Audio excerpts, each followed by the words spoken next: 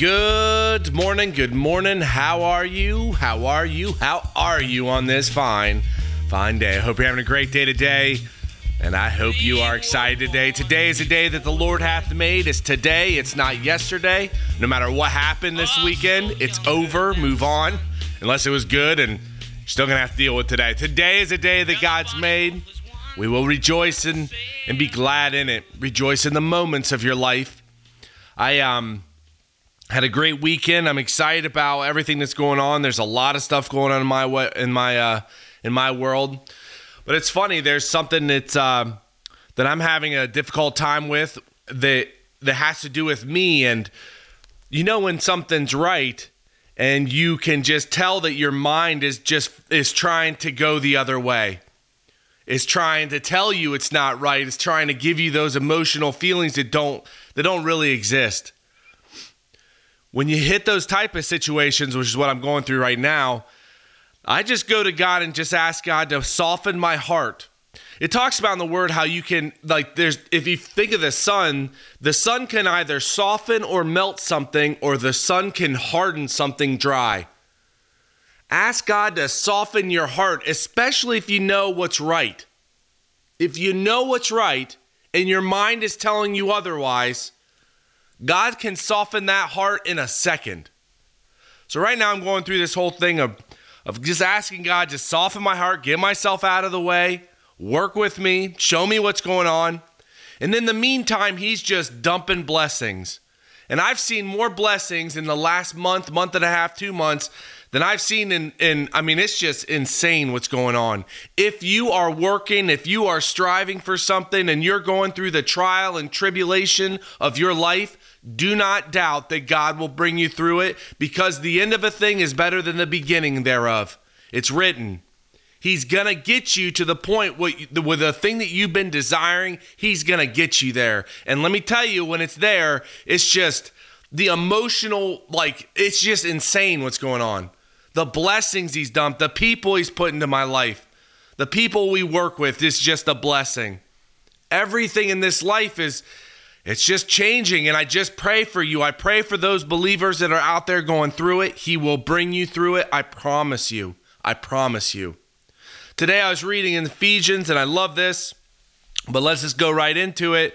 If you jump into Ephesians 14, chapter 3, verse 14, it says, "For this cause I bow my knees unto the Father, out from whom every family in heaven and earth is named." Every single family in heaven and earth is named by God. Verse 16, "In order that he would grant or give you, according to the riches of his glory, to be strengthened or made powerful in effect with might or the ability by his Spirit in the within man." God gives you the ability. God gives you the power to cause effect. And this, he also gives you the emotional will to do, which is crazy too. You have all these things in the within man right now. You do not need anything to become effectual. You do not need anything or anyone to give you the ability. You have it. And it's all in the spiritual being that you are. Verse 17, "That the Christ or the Messiah may dwell in your hearts through faith, in order that ye may be rooted and grounded in love." If you want to feel love, it's through faith. It's through believing in the name of his son, Jesus Christ. And once you have that faith, you're going to dwell. Christ is going to sit firm in a fixed position in your heart, and you're going to start to feel the love that's in you. But it's all through faith, believing and having a firm conviction in what you hear. You got to read the word. You got to put the verses on and continually think on these things, that ye may be able to fully comprehend with all the saints, with all the called ones, what is the breadth, the length, the depth, and the height, and to experientially know the love of the Christ, which passeth knowledge, in order that ye might be filled or fully accomplished with all the fullness of God. When you believe in the name of Jesus Christ, you are filled immediately with the fullness of God, because that love of God is dwelling in you. You have all things. You have all ability. You have all strength. You have the love of God shed in your heart, dispelling darkness. There is not fear in love, because perfect love, it casteth out fear. You have that perfect love in your heart, dispelling fear. Verse 19, and to experientially know the love of the Christ, which passeth knowledge, in order that ye might be filled with all the fullness of God. Verse 20, now unto him who is fully able to do infinitely beyond abundance, infinitely beyond anything you can think or ask, according to the power that worketh in us, to him be glory in the church by Christ Jesus throughout all ages, world without end. God is he can do infinitely beyond anything you can ask in this life, anything you can think, God can do. That's a lot. I can think of a lot of stuff. The point is you're filled with the love of God right now.